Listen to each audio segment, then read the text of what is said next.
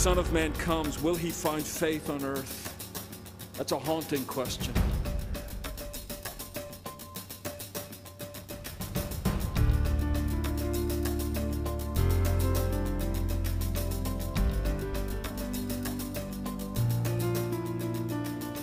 Again, I hope you have your text open to Isaiah 55, verses 6 through 9. I enjoy trying to figure things out. In the study of theology in particular, I enjoy trying to think through the problems that come our way when we seek to explain and understand the Christian faith in a coherent, comprehensive, and cohesive manner. That's from Theology 101. And I like trying to have things sort of meld together where I understand them. And I think that's why sometimes Jesus drives me up a wall. You know, I understand where Peter was coming from. Jesus didn't seem to quite get it. I mean, there's certain things that God is supposed to do, and there's certain things that Jesus is supposed to do and to say and to be. And then you go to the text and you go to the scriptures and you discover that God doesn't always say what you think he should say. He doesn't always condemn the people I want him to condemn. And he certainly saves a lot of people that I would never have thought of saving. So, you know, you have this situation where God is entirely and completely surprising, and when you study the Gospels and you read the teachings of Christ, you find again that he's forever surprising us with what he's doing and with what he's saying. I mean, he never did get mathematics right. I mean, he kept saying things like, the first shall be last, and the last shall be first. Okay, try to work that out in your algebraic equations. He would say things like, you know, if you want to be the greatest, you've got to be the least. You've got to be a servant of all if you're going to be the greatest of all. That doesn't work out. I don't understand that. He said if you want to live, you have to die. And if you try to live and hang on to your life, then you'll die. But if you die first, then you live. I mean, this guy confuses me. I don't quite get it sometimes. But I'm in good company, because the folks in the days of Christ never got it either. You remember Peter even, he took Jesus to one side after Jesus had explained to his followers. He said, look, the Son of Man has got to go to Jerusalem. There he's going to be arrested, tortured. He's going to be crucified. Third day he'll rise again. Peter took him to one side and said, Jesus, you haven't read the textbooks. You know, you haven't gotten it down yet. Let me explain it to you, Jesus. And get thee behind me, Satan. I understand where Peter was, though, because Jesus didn't think the way we thought he should think. There's a sentence in there somewhere.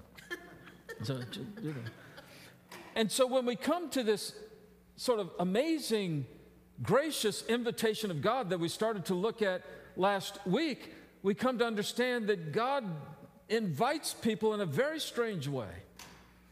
He says, look, if you're thirsty, come to the waters and be filled. If you don't have any money, come anyway. I'll let you buy without money. I'll let you eat without paying the tab, because the price has already been paid. And when Jesus Christ died on the cross, the tab was paid in full. And so now we come and we eat and we just luxuriate in the sustenance of God, and we do so freely and without cost. That's what Isaiah says. He said, come to the waters. You're thirsty? Come on. You're hungry? Come on. It's free. There's no tab. The price has been paid. See, in my mind, there should be a price. I mean, I've even talked to people, when you share the gospel with them, they'll say something like, that's too easy. Have you ever heard somebody say that? That's too easy. Don't you have to do something? Don't you have to maybe join a church or get baptized? Don't you have to be good or something? It's too easy to say all you have to do is come to the cross and ask Jesus into your heart as Lord and Savior. That's too easy. No, that was the most difficult thing. But in our minds, we think we ought to pay a price. You notice Jesus wasn't impressed with the things that impressed us? Rich people would come to Jesus, and they would come to Jesus knowing that, well, because I have wealth, obviously God loves me. Because I have riches and wealth, obviously I know what I'm doing. Because I have riches and wealth, obviously I'm suited to do any job in the universe.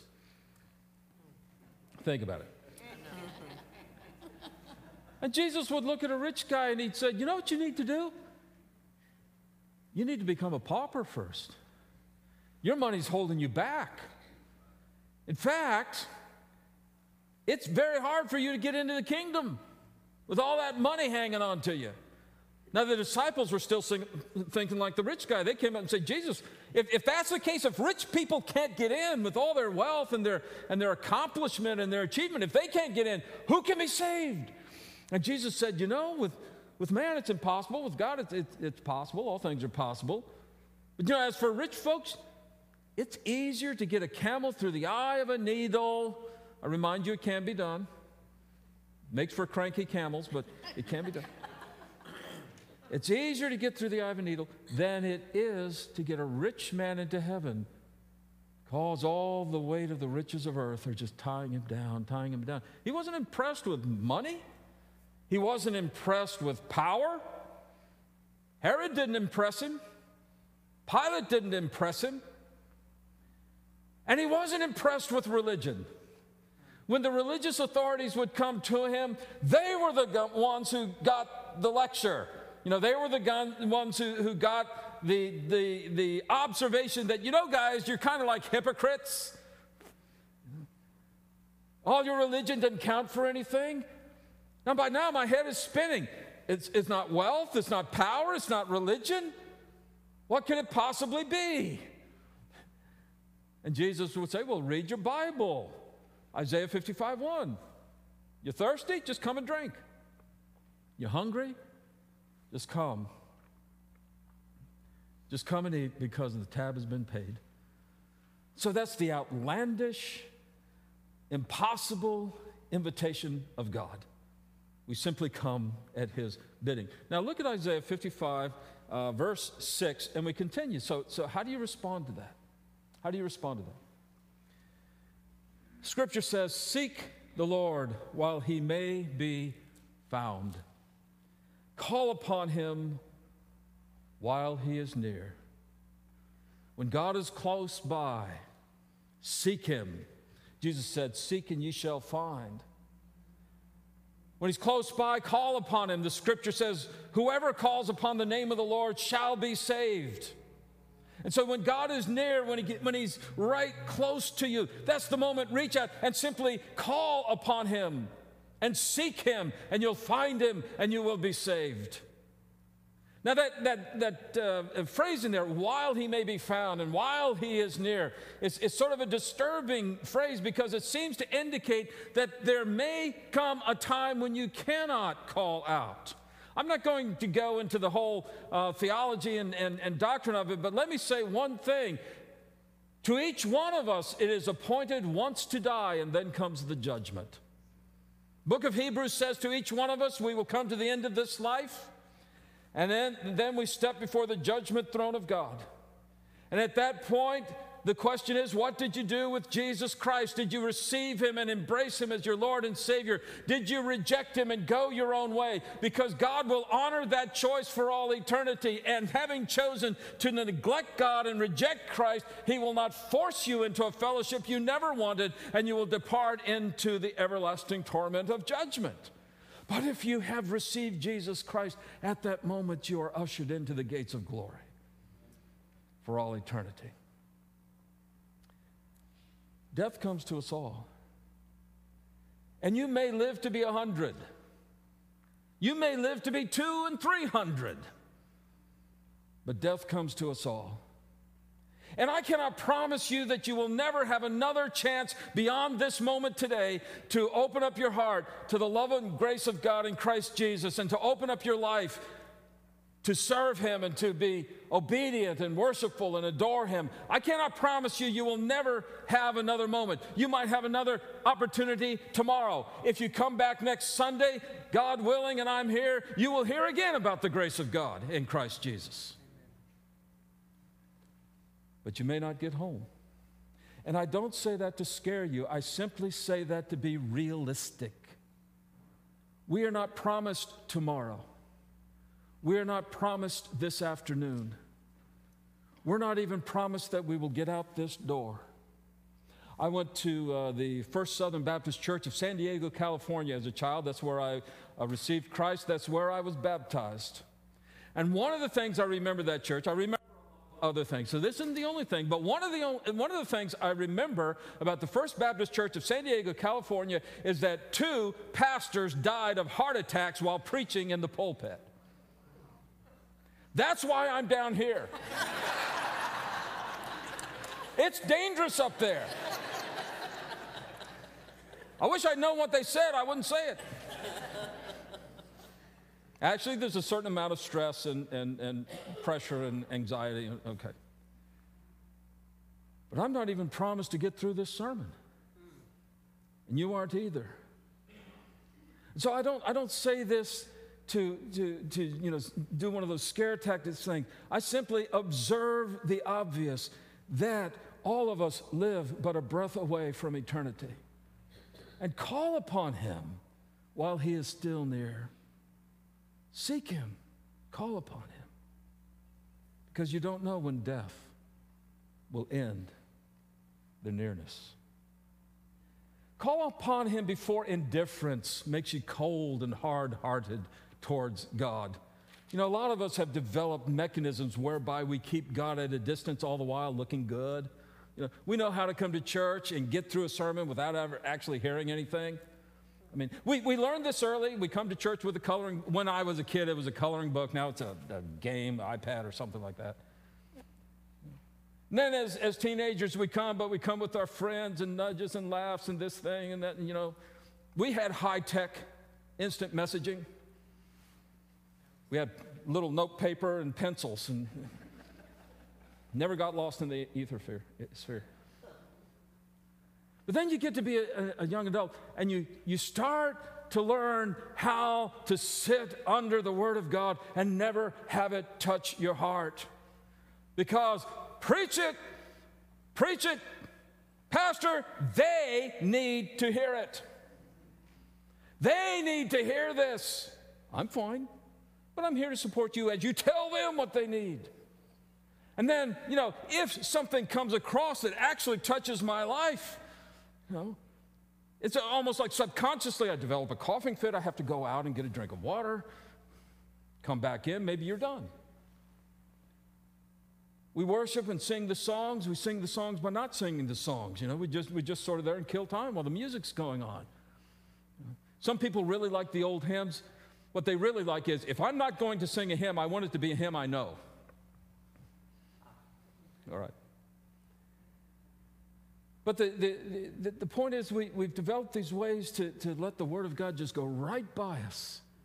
And we become cool and indifferent to the invitation of God coming to us. And we hear that wonderful invitation to give your life to Christ and say, well, you know, when I was a kid, I was baptized, I think, and that probably settles it. I wonder what's for lunch. We hear that wonderful invitation to serve Him with all your heart, your mind, your soul, with all your strength, everything that you are, to serve Jesus Christ. Say, well, I've heard that before. Let's not be a fanatic. Let's not go overboard. Let's not be outlandish about this. I know the preacher has to say that, but we pay him to say goofy things like that. But, you know, in the real world where all of us live, that'll never work. And so we've just developed mechanisms to talk ourselves out of it, to rationalize ourselves to ourselves. And the gracious invitation of God goes right by us. We become cool and we are indifferent to the invitation of God. I remind you that in the book of Exodus, Moses came to Pharaoh. He said, Pharaoh, God has a plan. Here it is. Let my people go. The scripture says Pharaoh hardened his heart. Moses came back to him and said, Pharaoh, God still has a plan. It goes like this: let my people go. Scripture says Pharaoh hardened his heart. Finally, the moment came when Moses came into Pharaoh. He said, Pharaoh, you know all those plagues, we got a doozy coming now. But here's the plan: let my people go. And the scripture says, and God hardened Pharaoh's heart. I don't want to get into the theology of it. I don't want to get into the mechanics of it. All I want to say is there's a cool, cold indifference that grows hard-hearted towards God, where you can't even hear him anymore.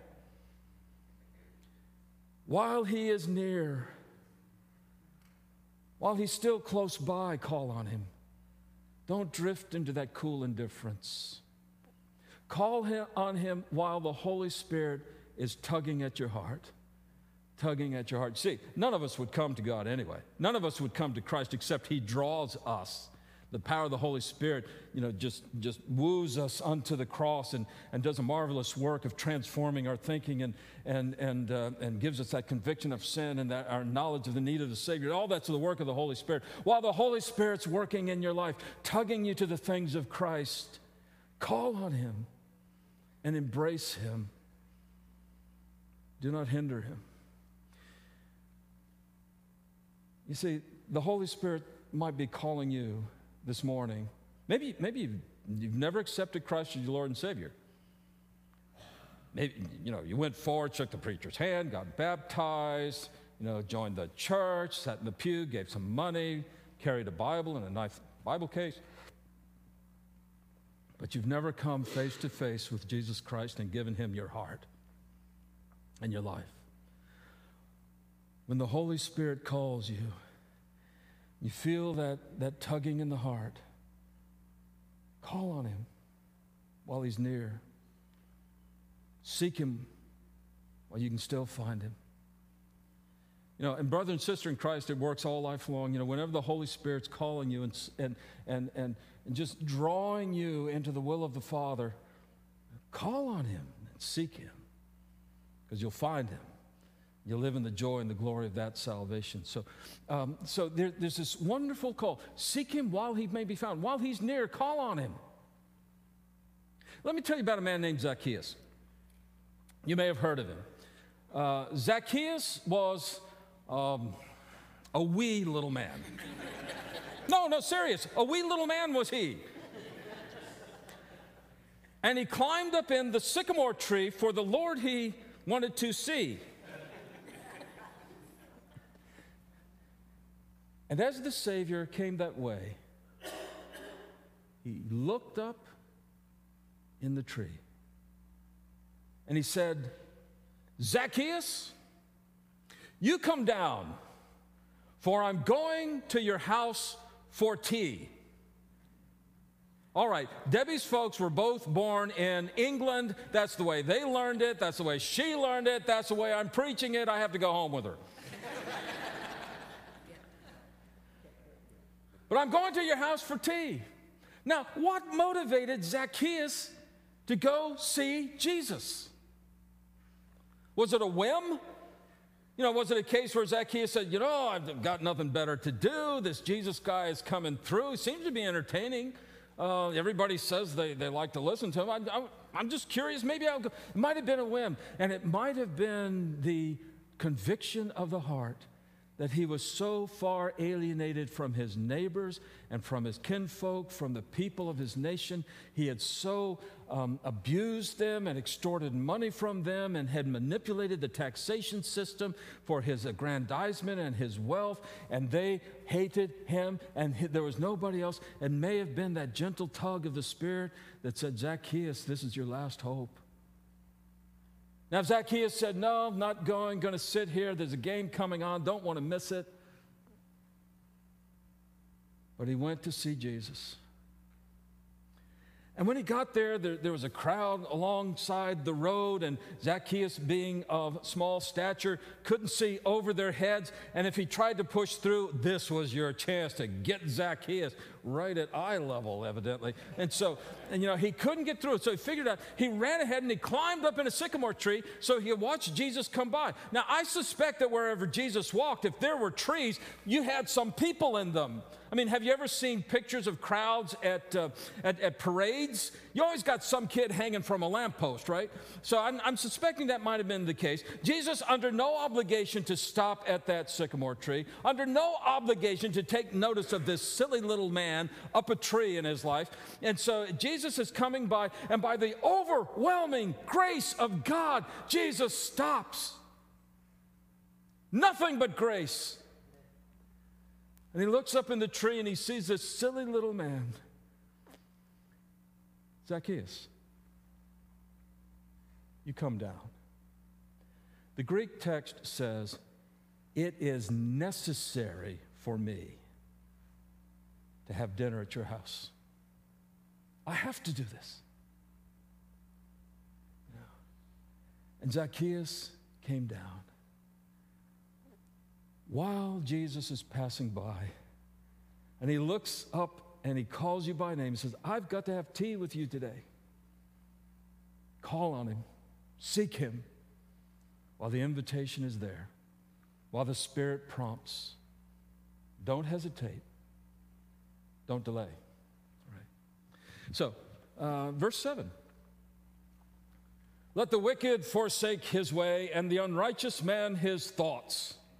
Let him return to the Lord, that he may have compassion on him, and to our God, for he will abundantly pardon. Oh, I know what that verse means. I've got it all figured out. It means that you go and you find those wicked people down there, over there, doing whatever it is that you don't like, and you go get in their face and say, you wicked person, you stop that now.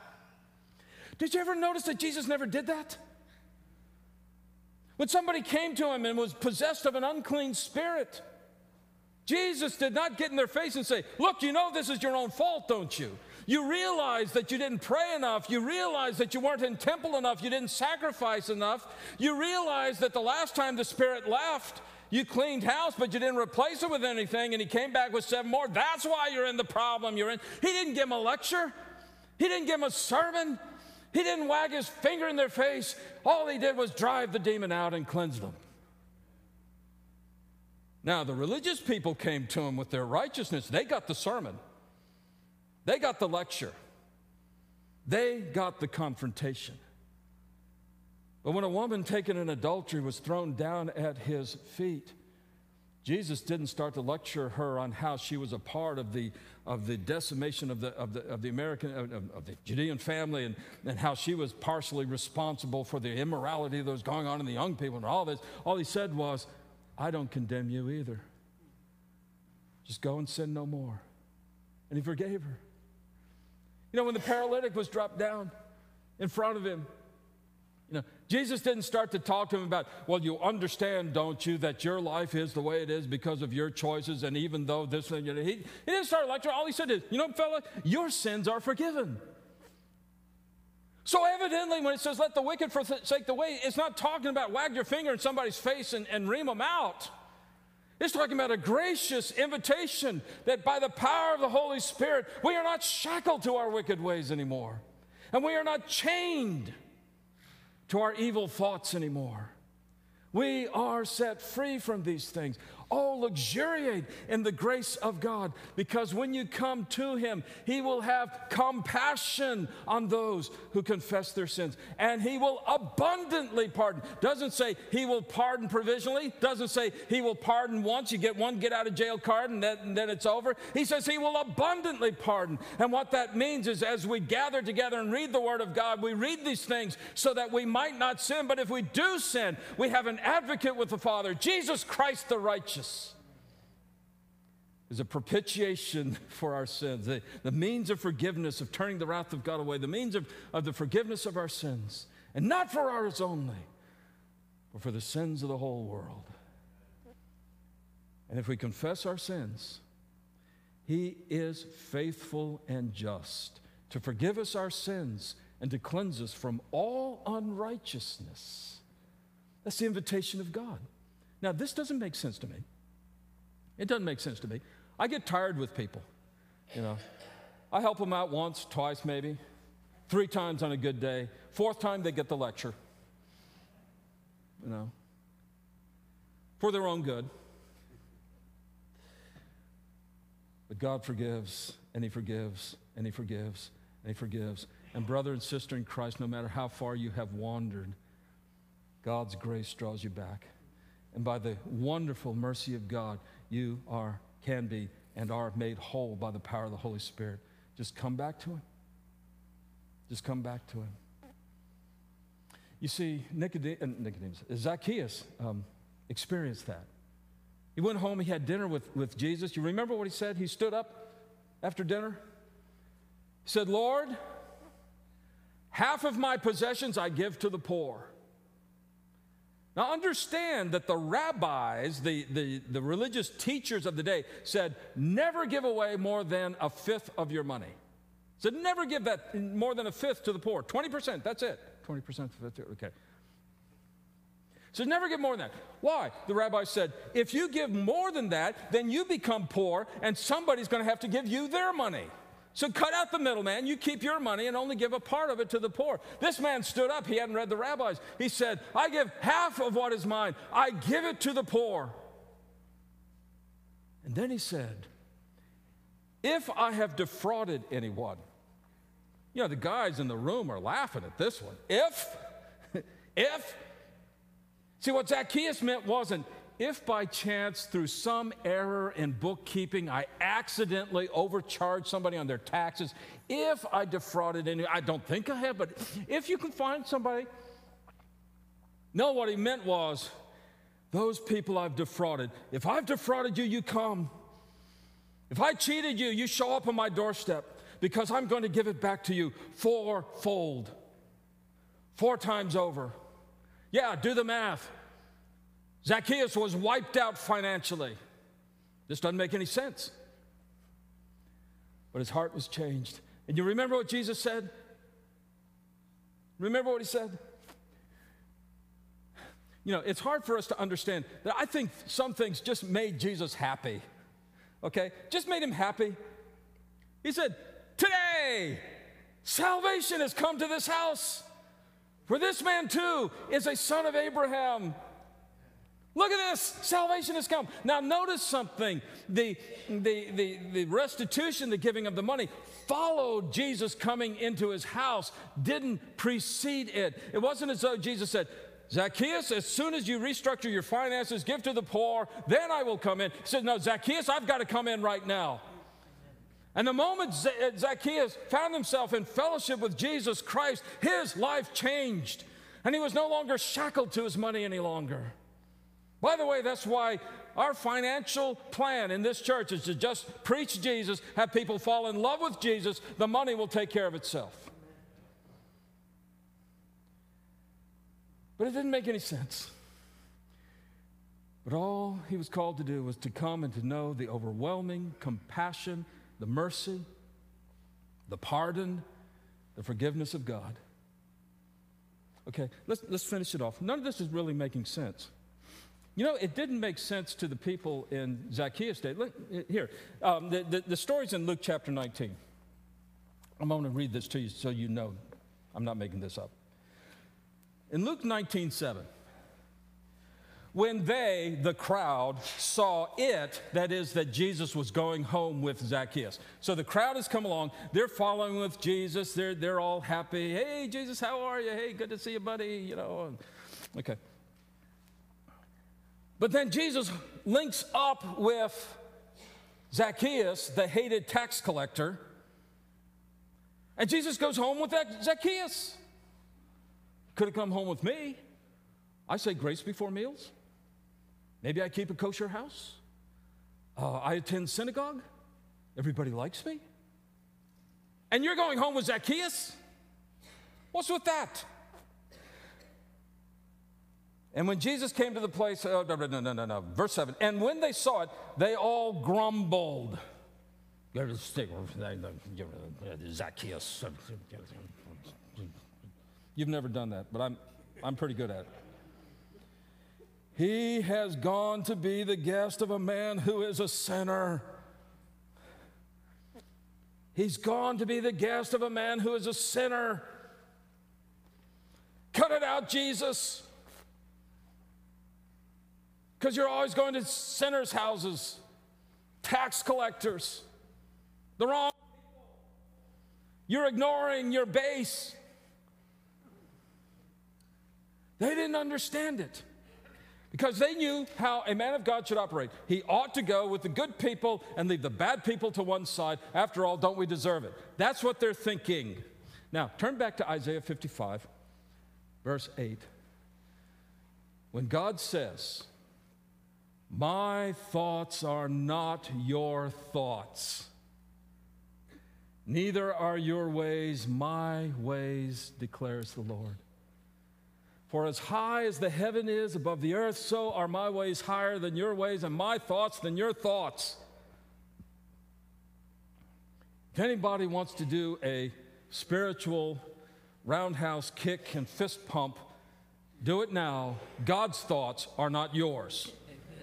And I hate to break this to you, but your thoughts are not God's.